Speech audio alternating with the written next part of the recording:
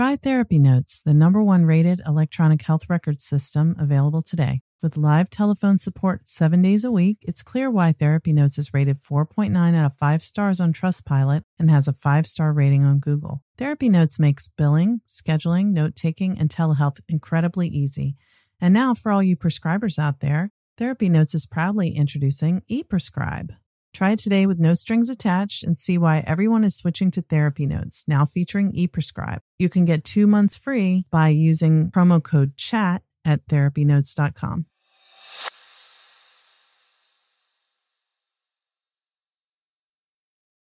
Trauma Therapist Network is a website to learn about trauma and how it shows up in our lives and to find a trauma therapist. Go to traumatherapistnetwork.com to find a trauma therapist near you today.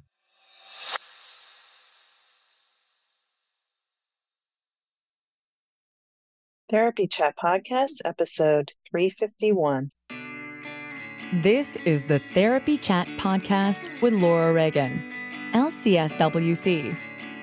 The information shared in this podcast is not a substitute for seeking help from a licensed mental health professional. And now, here's your host, Laura Reagan, LCSWC.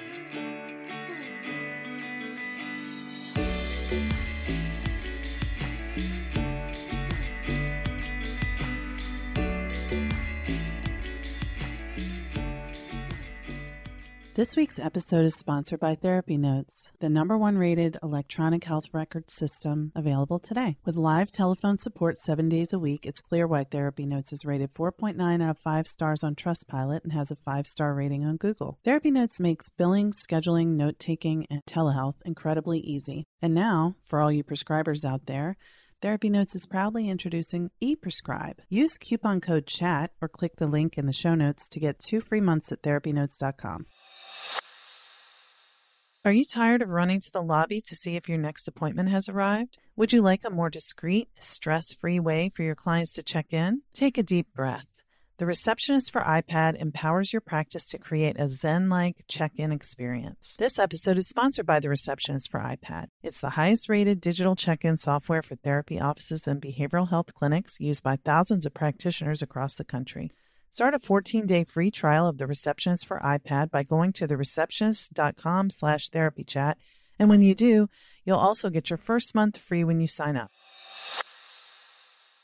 Hi, welcome back to Therapy Chat. I'm your host, Laura Reagan, and today I am so excited to speak with my guest, Dr. Galit Atlas. We talked about her newest book, Emotional Inheritance, and the way that family secrets, unspoken experiences, intergenerational trauma is carried forward. It's more than simply our DNA, which isn't simple at all, but it's in our unconscious and our psyche. And as Dr. Atlas is a psychoanalyst, she talks about this in a very interesting way. So my guest today is Dr. Galit Atlas, who's a psychoanalyst and clinical supervisor in private practice in New York City. She's on the faculty of the New York University postdoctoral program in psychotherapy and psychoanalysis, and she has published 3 books for clinicians and numerous articles and book chapters. Her New York Times publication, A Tale of Two Twins, was the winner of a 2016 Gradiva Award. A leader in the field of relational psychoanalysis, Dr. Atlas is a recipient of the Andre Francois Award and the NADTA Research Award. She teaches and lectures throughout the United States and internationally, and her book has been translated into at least 17 languages since it was released in January 2022. And we had a very intimate conversation, and for me it was interesting and enlightening and thought-provoking. And I know that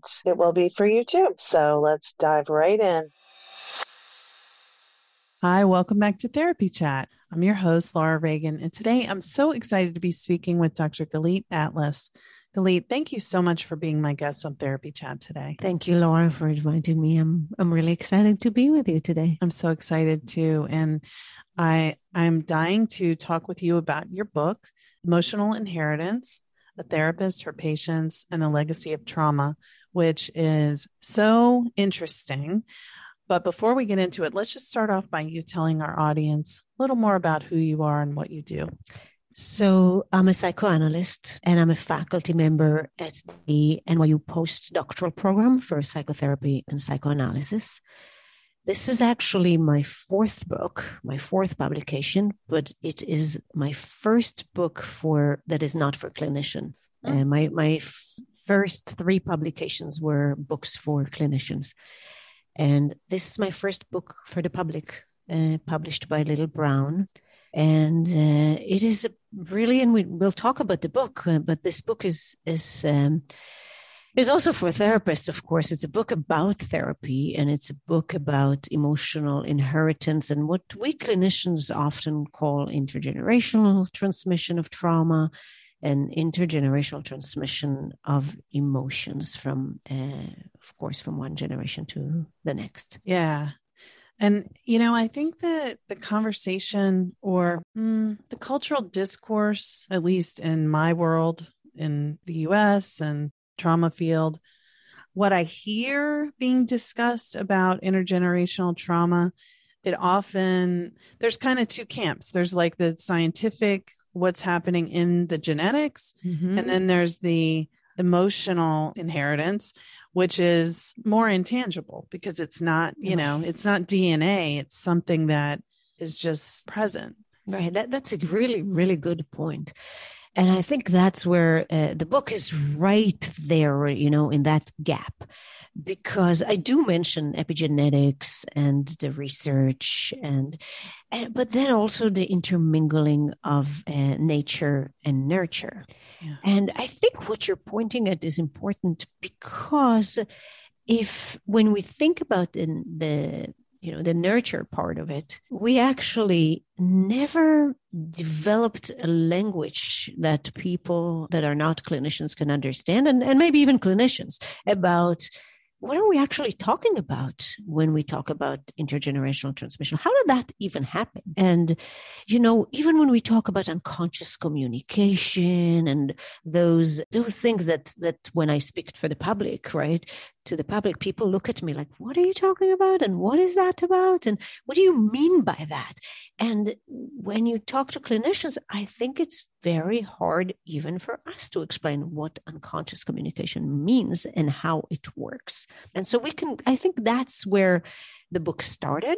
It started with a few questions. What does it mean? How does it work? And how does it look? Right? Because all of those are big words, right? And like intergenerational transmission. Okay, but wow, what does that really mean? Right? How does it look in the office?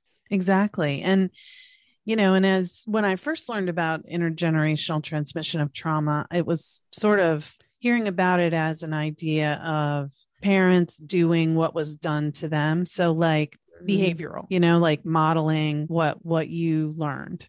But that's one aspect of it maybe, but that's not really what we're talking about here. Right, exactly. It is one aspect, but it's not what we're talking about here, because what we're talking about is not what was done to us that is transmitted from what was done to our parents. It is more about how we hold our parents and grandparents inside us. How do they live inside us? In what way their experiences, without them necessarily even telling us about those experiences, live inside us? How do they shape our lives? And those stories almost touch the unbelievable sometimes, right? Those are right. Those are the stories that we are left a little speechless with, like, how did that happen? How did I know, without knowing, of course, and without anybody telling me, that something that happened to my grandmother is impacting my life? How did that happen? And there are many, many examples of that in the book, and many ways to explain really what happens to us in that process, and how do we live, and how does the intergenerational unconscious works. Mm-hmm. Interesting. Yes, you're really piquing my curiosity a lot here. So I guess I want to ask you before I would love for you to explain those 3 points that you mentioned. And I think before even asking you to explain that, can you talk about what made you write this? Because it's partly, your story is part of this too. Right. And so, in the book, I say that every research is me search. Yes. And this book was definitely my me search. But interestingly enough, it didn't start as my research. It developed, and at least not consciously. I assume that the research is there unconsciously always, even before we know that we're searching for something. And when I supervise students or supervise their dissertation, I always say, like, look for the research, look for what it really touches you emotionally, and you don't even necessarily know about it yet. And so for me, intellectually, I would say, it started with the understanding that when I sit with a patient, I sit with more than the patient, but with a few more generations that sitting with us in the room. I sit with their parents and with their grandparents. And again, the understanding is that it's not just, of course, I work with object relations and I'm a relational analyst and I'm thinking about the relationship and the early object relationship and attachment and all of those things that many of us work with. But here, I think I added a different angle to thinking about in what way your parents and grandparents that sit in a room with us actually shaped you, right? Who they are, not what they did, shaped you. And so intellectually, I think that was an understanding. I wrote a few pieces for the New York Times.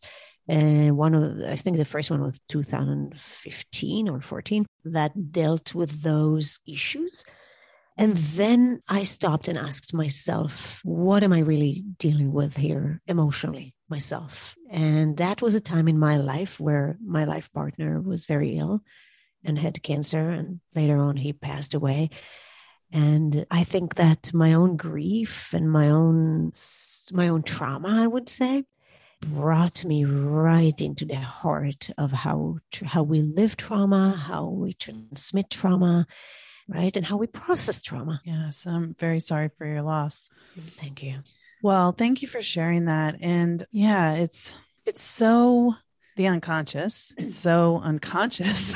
Right. But it's like it's taking up so much space in our lives, whether we see it or not, Yeah. And the truth is that it impacts our lives, right? It actually, everything we don't know and everything that is unconscious has the power to control our lives. And I think that's what we therapists actually work against and with both. Yeah.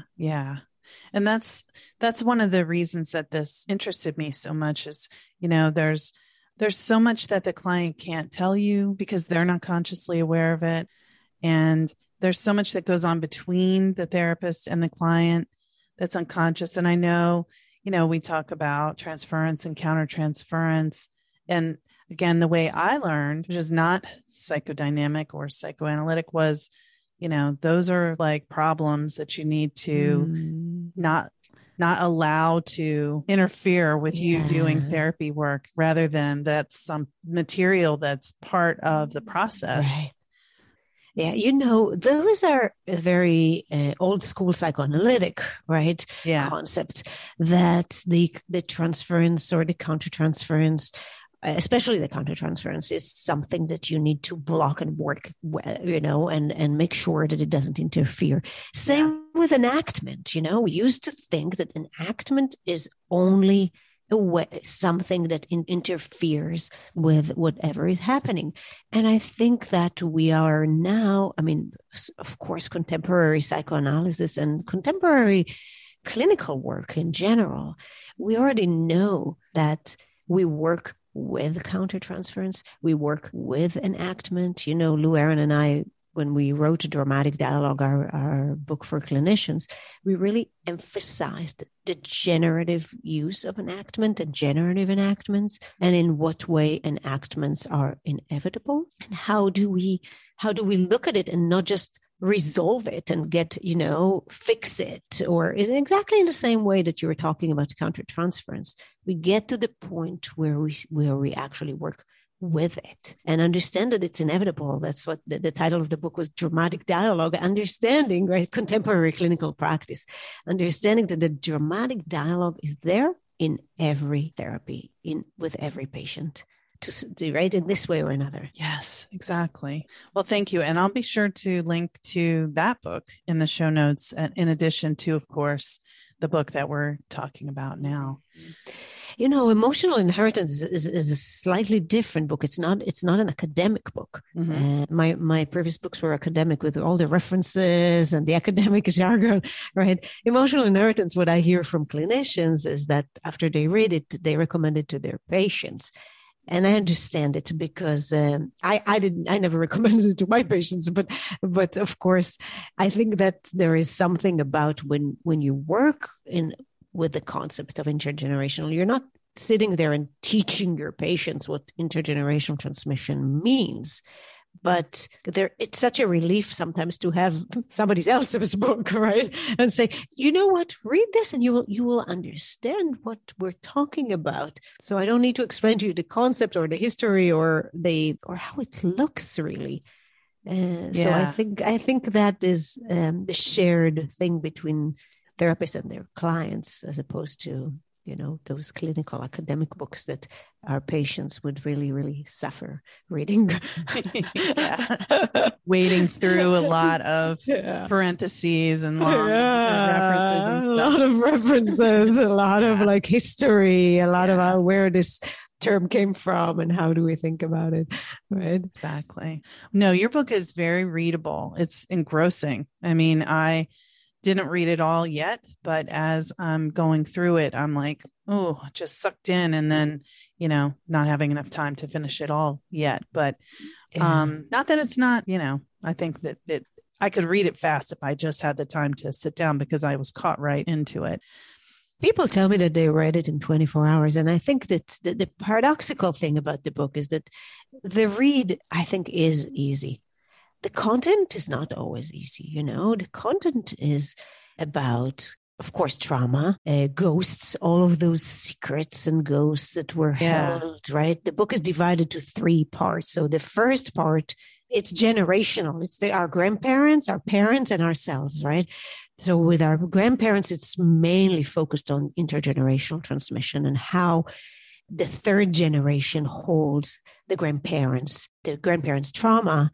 And again, some of those traumas are traumas that they knew about, and some of them are traumas that they had never knew about and yet hold them.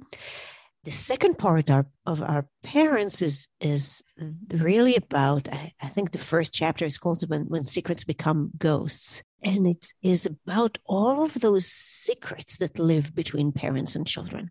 All of those things that our parents never told us. And sometimes didn't even tell themselves, right? Right. Sometimes those things that are completely dissociated, taken away out of the family narrative. There is a chapter on unwelcome babies, these unwelcome pregnancies, accidental pregnancies, and there is, death in the family that the parents did not want to burden the children with and just didn't tell them, and how that lives in the child's unconscious, and all of those secrets. And the third part is called Secrets We Keep from Ourselves. And much of it is about how and it's about the next generation, what we transmit, but how do we actually, it's about dissociation and repression and all of those. And again, I'm telling you this because I know your audience is mainly therapists, but I hardly use those words. I hardly use jargon in the book. I use theory here and there, but really hardly I explain concepts, but I don't use them as if everybody knows what that means.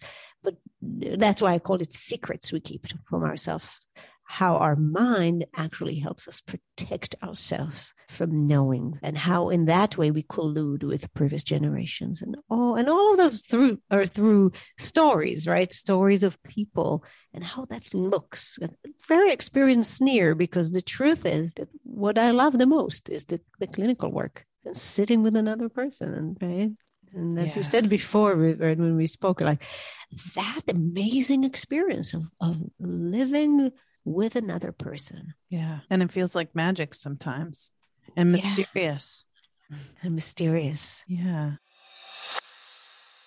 Galit, I want to thank you so much for sharing all of this with us today. It's been so fascinating. And I'm so excited to dive into the book. And I can't wait to read it. And I can't wait to hear your thoughts. And mysterious. And mysterious. Yeah. And mysterious. Running a group private practice has been a challenging and rewarding experience, and one thing that has made it so much easier is Therapy Notes. Therapy Notes makes billing, scheduling, note-taking, and telehealth incredibly easy. If you're coming from another EHR, like I did, Therapy Notes makes the transition incredibly easy, importing your demographic data free of charge so you can get going right away. My team has found Therapy Notes very easy to learn. It's intuitive. The customer support is second to none.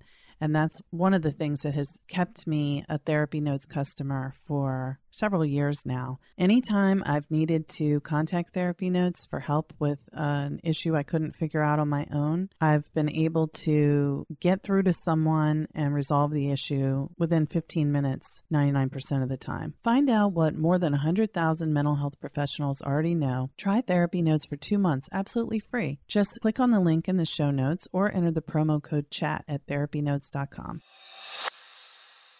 Therapists, has this ever happened to you? You're sitting with a client in the thick of a therapy session, fully focused on the important work that's happening between you and the client. Suddenly, 30 minutes into the session, from down the hall you hear the door to your office suite open. You and your current client were the only people in the suite, but now someone has come in. You're distracted from your current client as your anxiety shoots through the roof. Is it your new client who's scheduled to meet with you in 30 minutes? But your current session has 20 more minutes to go and you don't want to interrupt this client's process to go check on who's there. Are they wandering through the suite looking for a receptionist? Is it a delivery person here to drop off a package that needs a signature? Are they about to come knocking on the therapy room door? Is it your neighbor from across the hall dropping off a piece of your mail that was left at their address? You hear the door close. Did they leave? This has happened to me so many times over the years. As I anxiously anticipated this session with the new client, I would worry they were feeling anxious or abandoned because they weren't greeted when they got to the office. Now you don't have to worry, and your clients can relax too, knowing that you have a discreet, stress-free way for them to check in when they arrive for their appointment. The Receptionist for iPad is a simple, inexpensive way to allow your clients to discreetly check in, to notify providers of a patient's arrival,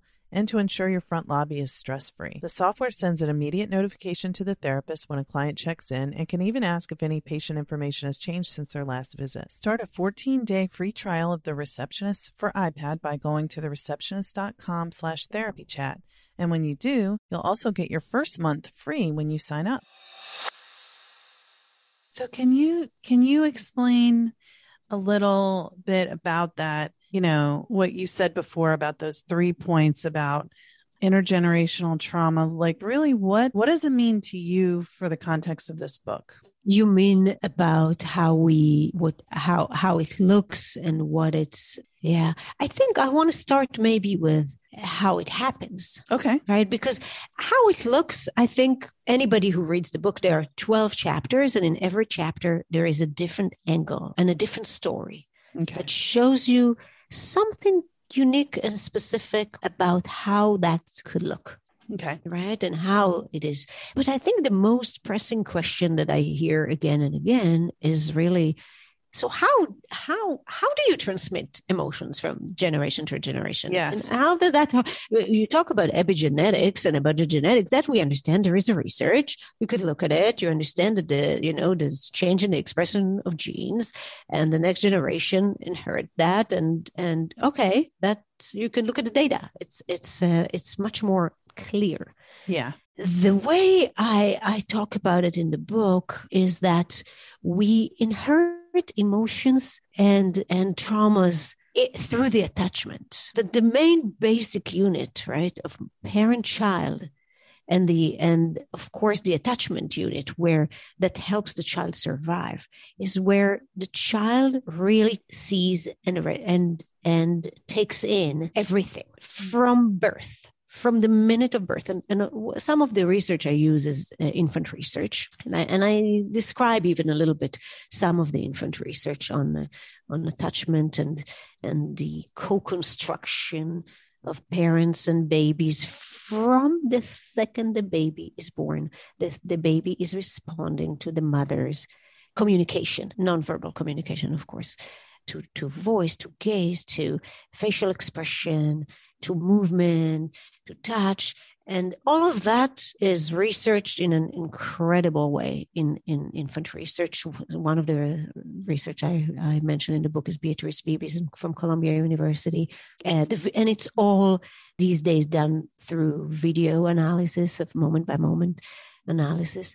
So that is how we know, really. And that changed a lot of our perception of what a baby is, what a baby can do, how much the baby actually is responsive versus what they used to think is autistic phase at the beginning, how much the baby influence and impacts the mother's mind, how much she impacts the baby's mind. I'm saying the mother because a lot of those researchers are with mothers. There are a little bit of fathers, but a lot of them are done with mothers and babies. And so going back to how do we transmit emotions and trauma, we think about that unit, parent-child unit, and the way the child feels the parent in order to survive, by the way, right? I mean, we're talking about a survival mechanism, that attachment, and the child needs to know the parent. The child needs to know everything about the parent. The child needs to know when the parent is afraid. The child needs to know when the parent is present. The child needs to engage the parent in order to take care of him, right? The baby. And that mechanism is where it starts. And of course goes on and on later in life. But it starts with the way babies take in everything, even if they don't fully register it consciously. Right? Yeah, and that's when we are, right? In all of those stories, I mean, tell me if you want me to give you one example of that, of how we can imagine, right? How that happens in specific stories. Yeah. And I think I'm like sort of caught in that the baby has to engage the mother. That just like, it was like, oh, I mean, yeah. I always think about it from mother to baby, but the baby biologically for survival does the smile and the way of gripping the finger and all of those, and responding. You see that it's unbelievable in the moment analysis. You see, right? They actually freeze it every moment, and you could see the mother and the baby simultaneously, and how responsive babies are to the mother's very, very subtle cues and facial expressions that without the slow motion you will never be able to see, right? The video allows you to see the nuances of the responsiveness between parents and babies, or mothers and babies, in those researches. And what you're saying is fascinating, because I think some part of what you see in those videos is how anxious, I would say, us mothers can be when the baby is not engaging us. And that happens when the baby becomes overstimulated, or right, it needs to regulate. And one way to regulate, because eye contact, for example, is very overstimulating. So the babies could do eye contact for a limited amount of time, and then they need to move their heads away. You see how mothers get really anxious because the baby moved the head away. The more anxious the mother is, the more she's going to get and interrupt with that regulation process, because she wants the baby to come back. So she'll come and loom into the baby's face, and it's like almost like saying, baby, come back, I need you. I don't want you to reject me. I don't want to feel like I'm a bad mom. I don't want to feel like you went away. I need you, right? And when the baby moves the head away, the baby will always come back, right? The baby needs the mother, if you think about it. I think that's part of the way we talk to mothers, to say, like, the baby really needs you. The baby cannot survive without you. So wait, the baby will come back. The baby will move her head away and she will come back. The more anxious the mother is, the more bad she feels about the baby, so to speak, rejecting her, the more she's going to come in and try to bring the baby back, the more distressed the baby is going to become and reject her even more, right? Because the baby will need to regulate more and more and more and become upset. And you see those things in the video. It's pretty incredible to see. And again, thinking about how that works, that early nonverbal communication, sophisticated levels of communication between parents and babies, and what the babies are capable of doing when they are like out of the uterus, just born. Yeah. It's incredible. And then you understand, when you see that, you really understand that the baby actually sees everything, responds to everything. And so it brings us back to emotional inheritance, in a sense that what babies, children, and of course then grown-ups, but in that order. Take in is not only what we communicate with them and tell them, but also the gaps, also the body language around what is not comfortable, or everything that is not said, right? Yes. The omission. Yes. That's that. Right. And that's so funny. That, because, I quote in the book, psychoanalyst Maria Tork and Nicholas Abraham. They were Holocaust survivors, by the way. And they wrote a lot about the transmission of emotions. They wrote it in the late 60s and 70s. And what they wrote, the quote is that what haunts us are not the dead, but the gaps left within us by the secrets of others. It's a very powerful quote, it's very and what they were talking about really is that the feeling of, right, that is left with all of those gaps, all of the things that we don't know, all of the ghosts that I call them in the book, those gaps that we feel, but we don't really know. We can't fully identify. That's the ghost of the unsaid and the unspeakable. Yeah, that is so powerful. Just even hearing you say that. I mean, of course, I'm thinking about my own family. That's probably every time, again, consciously or unconsciously. But, thinking about, like, for example, I'm thinking of one thing in my family that was basically a secret. The generation before me, that there was a secret for, okay, so if we do the grandparent, parent, present, child, me, my grandmother, there was something she never told and she passed away. And so my mom, her only child, learned something that was like so obvious, but never said explicitly. And my grandmother had also denied it. But after she passed away, it was like my mom could actually know it. And did she ever confirm it? Like she knew it, or it was a feeling that she actually allowed herself to know that is true? Yeah. And so just thinking about how, like, what was that like for my mom to live her whole life and get to be, into her like late 60s with a sense of something that was never said. And even for her mom to die, she asked her mom before she died directly. And her mom said, no, that's not true. But we know it's true. So it's like, just what the carrying of that. And then, just that omission, that just feels so heavy. Yeah. And in your case, it's not just a silenced omission. It's the denial. Right? Which is even another, right? Because many times, and I think when people ask me, how do we know about what our emotional inheritance is? And I think that one of the things is that when people read the book, the aha moment comes really quickly. It's exactly what the process that happened to you as we speak, right?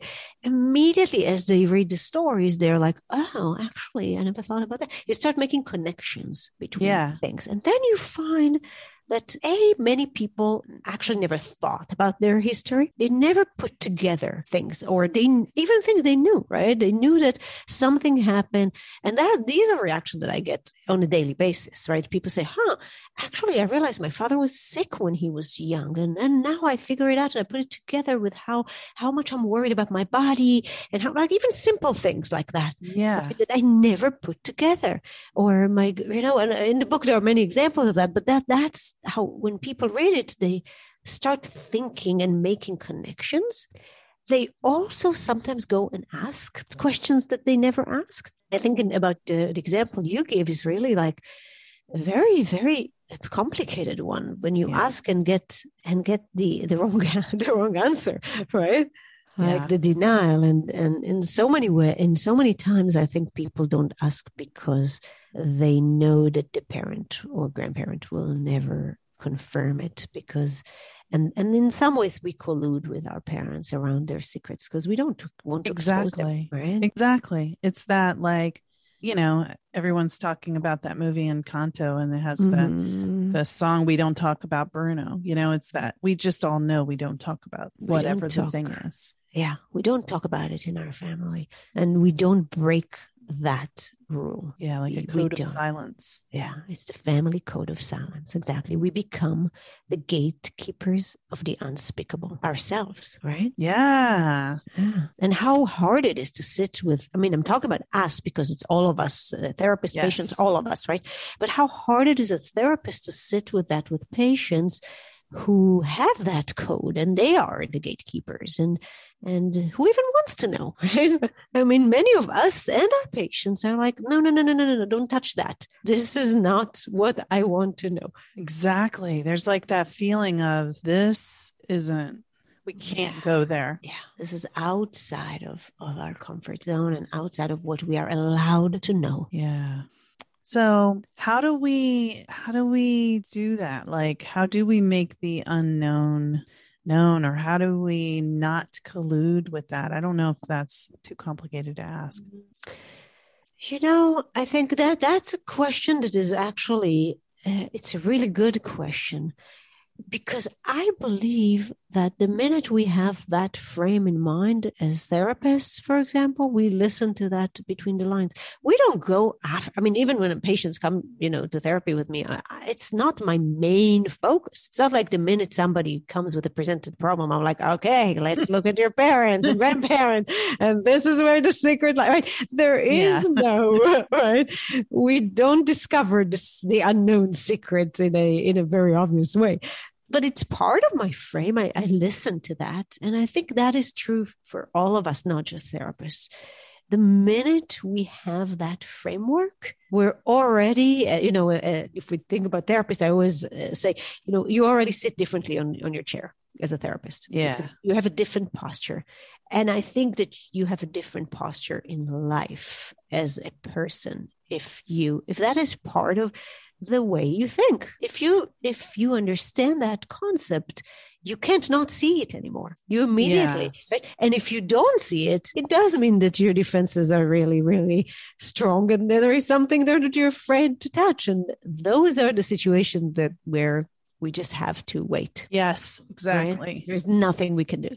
It's like, as a therapist, when you tell somebody, give them an intervention or interpretation, and that's just obvious that this is not where they are. And there is nothing you can do about it. You have to respect the unconscious. You have to respect people's defenses. There is a reason why they have defenses. We have defenses. Yes, that's true. So there's a difference between avoiding something and respecting the role of the defense. Yeah. Or being like, I think, it's exactly what you're saying. Avoiding the role of the defense or respecting the role of the defense versus the understanding that I hear from many people that they have never even knew that that's something we could even think about. So the minute they have this framework, they're like, oh, that makes sense. And that investigation starts, right? And it takes many, many layers of exploration. Yeah. So how would you want readers to use this book? What will it help them to do? I think that for me, I like this question because for me, the book is really a book of reflection and introspection. And I really hope that the book itself can become an emotional experience, that reading it becomes an emotional experience. It's not as a typical self-help book that has exercise or that tells you how to do things. It is a book that takes you to an emotional journey. I want to believe. Right? It took me writing it to an emotional journey, So really, my hope is that people can really feel something when they read it, and then connect that with thoughts, and for me, the most important is that integration of thoughts and feelings, right? And that like having an emotional experience, as we know, even in therapy, is the beginning of something. So that's really my main goal is for people to feel something that will allow them to know something. I love that. Yes. Yeah, it sounds like helping people understand that there's more than meets the eye going on, and to maybe awaken that way of thinking about their own story, about their life and their family and their relationships. Yeah. And find them. I think that many people find themselves in almost every chapter, right? Mm-hmm. Because there are so many little stories within every story that, and thinking about ourselves and reflecting on who we are, who our parents are, what are, right? How do we go through life? What do we need, right? What is our pain? And many more questions. Yeah. Well, I think this is so beautiful. And I love, even on the front, I'm going to just read what Bruce Perry said. He said, beautiful, artistic, elegant. I was like, ooh. I love Bruce Perry, and getting an endorsement from Dr. Bruce Perry is really special. Very special. Yeah. Oh, yeah.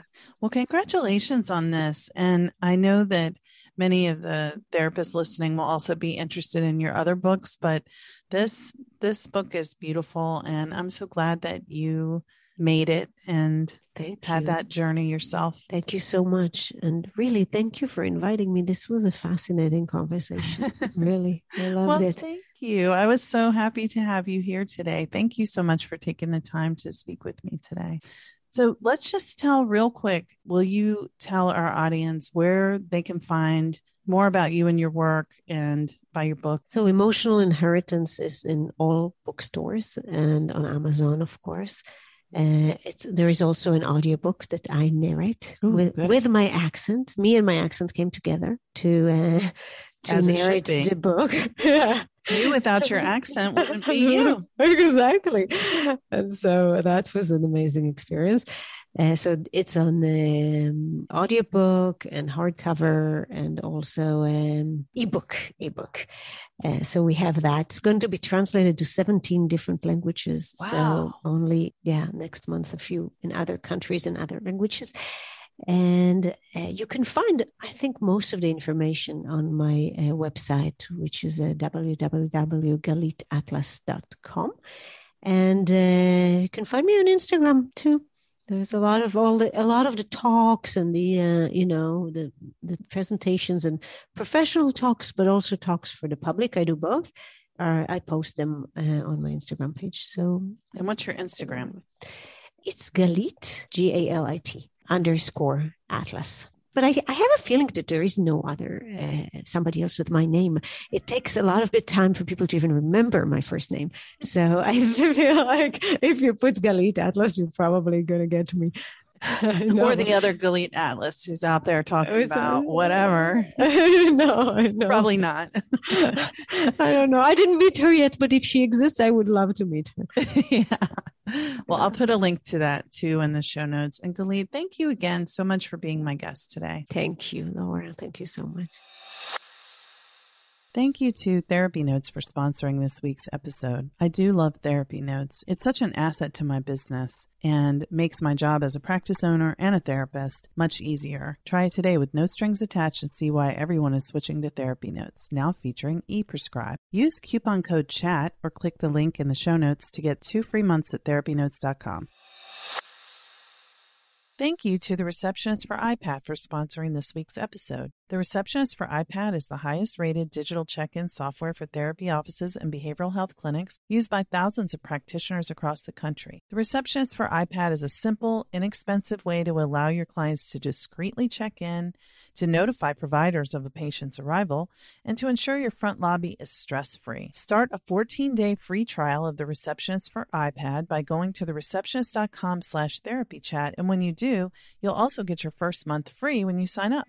Thank you for listening to Therapy Chat with your host, Laura Reagan, LCSWC. For more information, please visit therapychatpodcast.com. Try Therapy Notes, the #1 rated electronic health record system available today. With live telephone support 7 days a week, it's clear why Therapy Notes is rated 4.9 out of 5 stars on Trustpilot and has a 5-star rating on Google. Therapy Notes makes billing, scheduling, note-taking, and telehealth incredibly easy. And now, for all you prescribers out there, Therapy Notes is proudly introducing ePrescribe. Try it today with no strings attached and see why everyone is switching to Therapy Notes, now featuring ePrescribe. You can get 2 months free by using promo code CHAT at therapynotes.com.